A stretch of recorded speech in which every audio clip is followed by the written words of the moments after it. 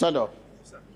What was the problem you had? Very serious ulcer pain here. So as we were preaching there, I said, if you are a man of God, when you touch me and this pain goes, I will know. As you touch me, I felt here, I can't see. And this is 20-something years. You can't see what? There's no pain again now. What kind of pain? Ulcer pain. For how many years? It's more than 22 years.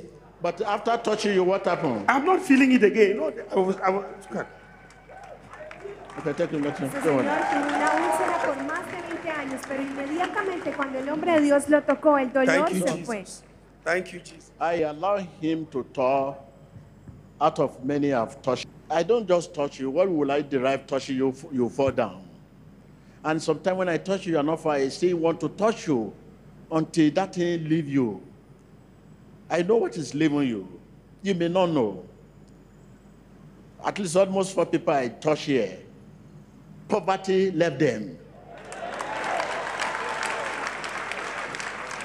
But the problem many of you have is that when you are touched like that, because you are not advertised your problem before touching you, you keep to yourself. I will never forget who is the light when I come out from where? Now you are coming out of darkness, but you keep the light. From darkness to light. From darkness to light. Those problems, they are darkness.